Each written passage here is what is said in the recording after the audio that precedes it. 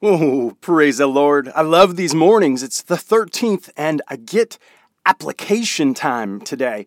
I want to invite you to join me. Proverbs chapter 13, read through yesterday. You can listen through it, and today, the application of verse 19.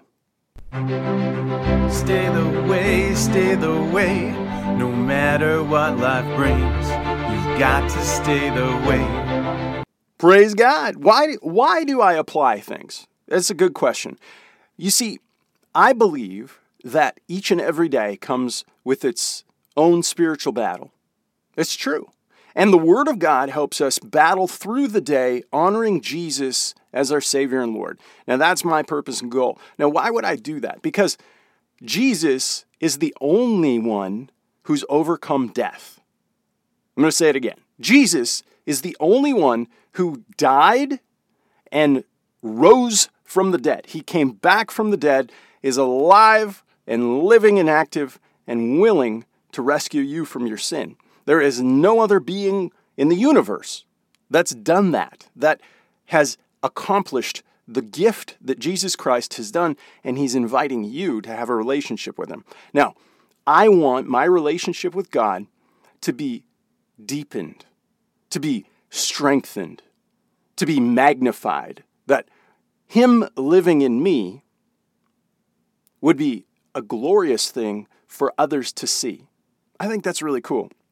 So I ask the Lord each and every day as I go through Proverbs, speak into my heart, change my life, that I may be shaped, molded, and conformed into your image, the Son of God. He wants that. He's doing that right now because his promise was that he would give a gift of a helper. And so when Jesus ascended into heaven, when he left earth, he sent a helper called the Holy Spirit. And the Holy Spirit is here to help us, lead us, guide us, and direct us. He's our helper. You see, when Jesus was here, he could only help one person at a time. Not because he was limited, he was God, but because he was limited in one place at one time. And being fully God, he's omnipotent, which means he's everywhere all at once. And he has the ability to help everyone at the same time. That's the power of the Holy Spirit. And so with that, verse 19 is what's jumped out at me. The desire accomplished is sweet to the soul, but it is an abomination to fools to depart from evil. Again, the desire accomplished is sweet to the soul, but it is an abomination to fools to depart from evil. So anytime I get this statement and a but, what is that but for? Is a but in my face. And I need to know that there's contrast coming, right? So here's the good thing, here's the bad thing, here's the blessing, here's the cursing. We're just being consistent with what God set up, even from the very beginning. I say that from the book of Deuteronomy. You either be blessed, honor God and be blessed, or you curse God, you deny God, you reject him, you transgress, and you be cursed. That's it. There's no in between. There's no gray area. And so a desire accomplished is sweet to the soul.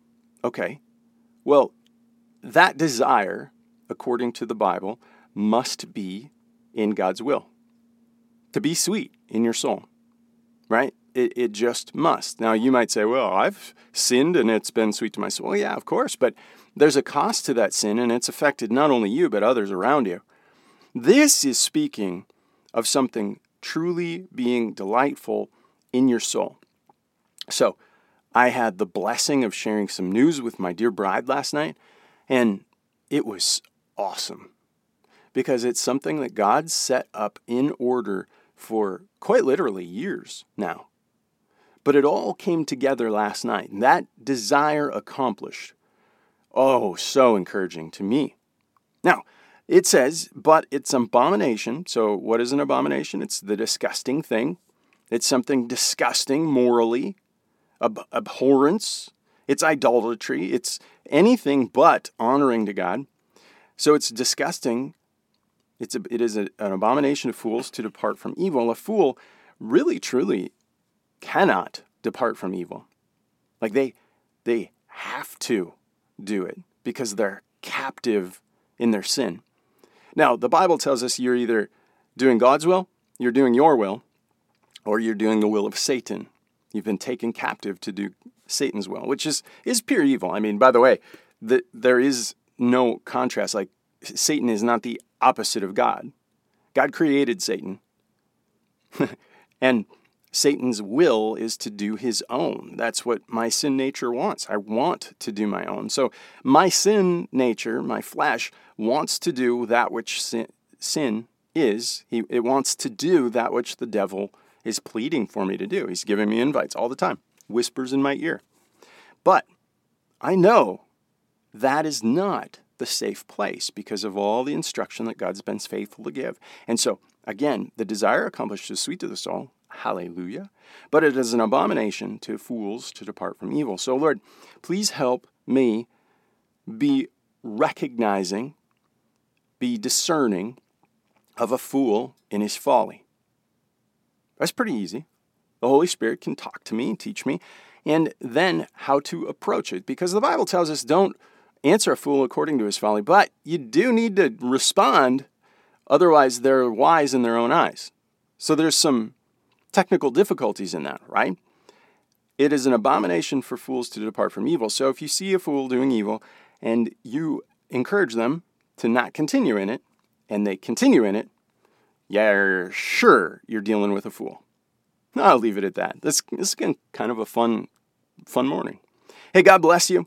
It is a delight to get to do this. I'm going to go through Utmost First Highest a little bit later today. I pray that you would join me. My name is Jonathan. This is the Stay the Way podcast because Jesus is the way. He is the truth. He is the life. And you can have life and have it more abundantly in Jesus today. Just ask him into your heart. You've got to stay the way.